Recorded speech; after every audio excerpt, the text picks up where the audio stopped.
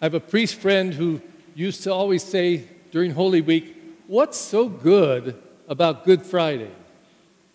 And I have to say, I think that was a brilliant thing to say. I mean, what was good about that? That's awful. Unless you have the eyes of wisdom to see it and understand it, like from God's point of view. Also, he used to say, "Today I came to preach about the good news, but I'm sorry, I have to preach about the bad news." And today, this is about bad news, it seems. Blessed are the poor in spirit. Blessed are those who are persecuted and insulted because of my name. How is that a blessing? Well, again, it depends how you see it. And if you see it with God's eyes, which is filled with wisdom, it explains it quite differently. All the readings today, the first one talked about be seekers of peace, be seekers of justice, be humble, seek humility before God. In the second reading of the Corinthians, the same thing, talking about containing those virtues, and that humility of spirit is what opens us up to God in our life. And then the gospel, Jesus preaches it from the mount. There were people everywhere. He had to go up a little ways on the hill, on the mountain, so that he could be there and everybody could hear him. They were there because they wanted to hear his words, his teaching. They wanted to be touched by him, to be healed by him, to learn about God and the kingdom from him. And so, of all the things he could have said, he preaches this, the famous Beatitudes. I had a professor in the theology, Professor Father Van Linden, and he said this one time in my 4 years I heard it, and it was like 50 years ago, and it stuck with me. He said, and I don't speak the original languages, Hebrew and or any of the languages, Greek, any of the original languages of the scriptures. But he said, blessed doesn't really cut it. Blessed is a clean word. Blessed are those who are peacemakers. What does it mean, blessed? He said the word properly could be better translated by saying something like tons of happiness. And that's what the last line says, happiness. And he was saying that when we enter into this place of humility, where we empty ourselves of ourselves, because we can get pretty full of ourselves. If we empty ourselves of ourselves, there's room for God to come in. In fact, on the 22nd of this month, February, we begin Ash Wednesday. And it's an old tradition in the church to celebrate those days before Easter and celebrate the Passion of Christ. But early on in the history of the church, we began to not keep it as an idea or something brief and short, but spent 40 days and nights emptying ourselves. That's why we do things like we give up candy or beer or something. We start reading the scriptures more. We practice some form of humility, something. Because if we're full all the time, we can't let things in. There's no room. And the tradition of the church was, if you're full of yourself, how is God going to get in there if you don't need God? I know everything. I'm humble. I seek peace. I'm full of justice. So does God need to come into that? Could he ever get in if he tried? So the tradition of the church is for 40 days and nights, practice emptying yourself and giving room for God and asking God, seeking, like the first reading said, for God to come in. I never went on one, but I grew up seeing it was real popular at one time. I don't know if it still is, these treasure hunts that they would do in the community. And there'd be a prize at the end of this treasure hunt.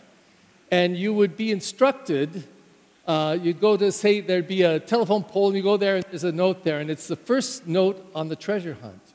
And it says, if you go to the greenhouse with 2 trees, you'll find the next step. And then you were supposed to go down that street and find the house with 2 trees, and there'd be another sign there, and they would direct you to another place and to another place. You keep doing this till you got to the end of the treasure hunt. Well, if you were a know-it-all, thought you knew it all, you say, I know where that house is, it's right down there. But it just so happens there's 3 of those houses on the street, but only one has 2 trees. So the person full of themselves, they know everything, and we all know people like that. Maybe all of us are like that sometimes. I know the house. If they go to the wrong house, and someone else beats them to the proper house because they took note of where are the two trees. So they get there and they get the next clue and the next clue. The whole point of this is being able to be empty enough to be filled with new information, more information. And the more that we do that with our God, the more we do that with God's wisdom, the more we do that with the Word of God, the more our lives could be directed by God and filled up with God.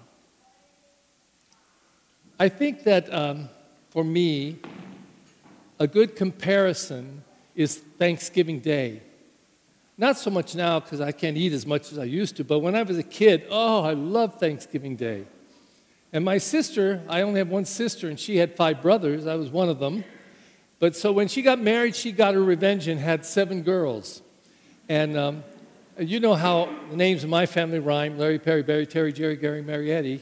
She did D's like Bart and Carol there. Denise, Donna, Deanne, Darla, Deborah, Dina, Danelle. And she taught them all everything: how to sew, how to cook, everything. She made them work, and they all learned all the chores. And on Thanksgiving and Christmas in particular, they were very proud of creating their own dish and bringing it to the dinner. And I always loved it because they were all good cooks, and plus they were real competitive. So Debbie would bring something, and then Donna would say, "Oh, she just bought it at Costco." And Debbie would say, "I did not. I made it from scratch. How dare you?" And all the plates were wonderful. So I would go and I'd gorge myself. I'd just eat, and I wouldn't eat in the morning. Maybe have a cookie or something. I said, I got to keep my stomach empty because I don't want that food. Then I would overeat. Every single year, I never learned. I'd overeat and leave the table stuffed. That feeling, I can't even take one more bite. Now, the next thing I'm going to tell you never happened, but I want to imagine it happening. I want to imagine that my dad comes out of the kitchen after maybe I went, and I say, "I can't have another bite. I'm stuffed." "Oh, come on, Perry, have one." "No, can't. I'm stuffed." And then my dad walks out of the kitchen with a 28-ounce steak that's just been finished in that Ruth Chris butter, just steaming, and says, "Here, Perry, here's your favorite steak." I can't eat another bite. Now, that's a physical reality, but what if spiritually we understood it something like that? You know, let's say that you came into church and you're very devout and you prayed the rosary and you said a novena and then you walked out of church and you're full of God now. You don't need any more. Really? Can we ever be full? Well, we can be if we close ourselves off. But what if even after prayer we say, "God, thank you for that moment of prayer with you. Thank you for your love. Continue to guide me this day." What if our thinking was, there's always a part of me that's empty enough for God to come in and give me more? If we are not true seekers, and if we cannot empty ourselves, and then most of all, invite our God in. Now, the truth is, and I believe this with all my heart, God loves every one of us exactly the same, 100%. Exactly the same. I don't care how big of a sinner, I don't care if you don't believe in God, I just believe in a God that loves us always, 100%. The difference isn't about God loving us. The difference is about our being able to receive it. And so if we're full and we don't need God, we won't feel God. But if we're truly seeking and always asking and believing that God can always gift us more, then our lives begin to change. Today, we're only in the 4th Sunday of Ordinary Time. 4th Sunday. We've just begun the year.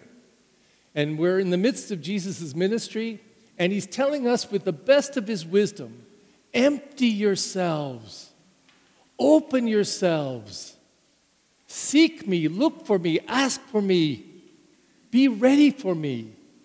Look, listen. And if you open your heart enough, not only will I love you, but I'll show you how to love. Now, I just want to add a little addendum at the end. First of all, gracias por su lectura en español. Oh, qué rico, qué bonito, sí. Yes.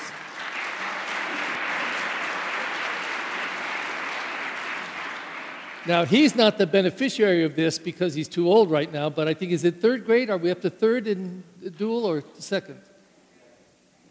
So we started a couple of years ago with making this a dual language school. And we started with pre-K and kinder, and each year we add one more class so that the kids that entered in kinder, by the time they graduate 9 years later, they will speak like that. Read and speak and understand the Spanish. So if you're Filipino, you'll walk out of here speaking Spanish and reading it. If you're African American, you'll walk out of here speaking Spanish and reading it. If you're a gringo like me, you'll walk out of here reading and speaking Spanish. That's pretty darn good. And for all the gringos and the Filipinos and the African Americans, you're going to have a double advantage when you go to a job that says, well, we really need someone Spanish speaking. Oh, sí, yo puedo hablar en español. Good. But you're white. What is this? So, gracias por eso. And that's one of the gifts of our school.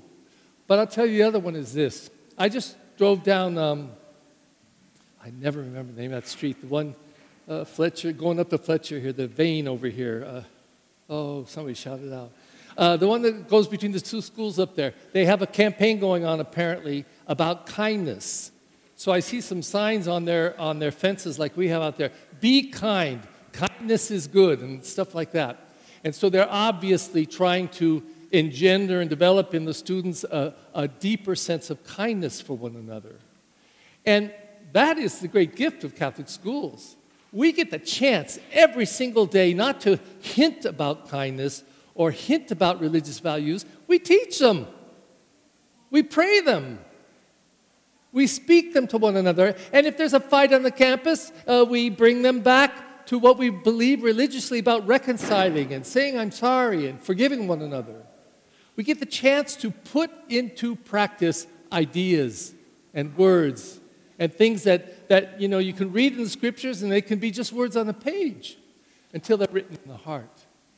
And imagine after 9 years of going through classes and praying together and celebrating the Eucharist and receiving your sacraments and listening to and talking to and sharing God among yourselves, how much can happen to us. So for this first day of Catholic Schools Week, this is quite a blessing, I think, for us to be able to celebrate the gift that we have in Catholic education, the gift we have in St. Bernard's School. I think it's been there about 50 years, something like that. And there's a wonderful and great spirit there. So hopefully it will very well express everything that's in these scriptures today, and that we will come to school every day, come to our church every day, ready to empty ourselves a little bit more so that God can fill us a lot more.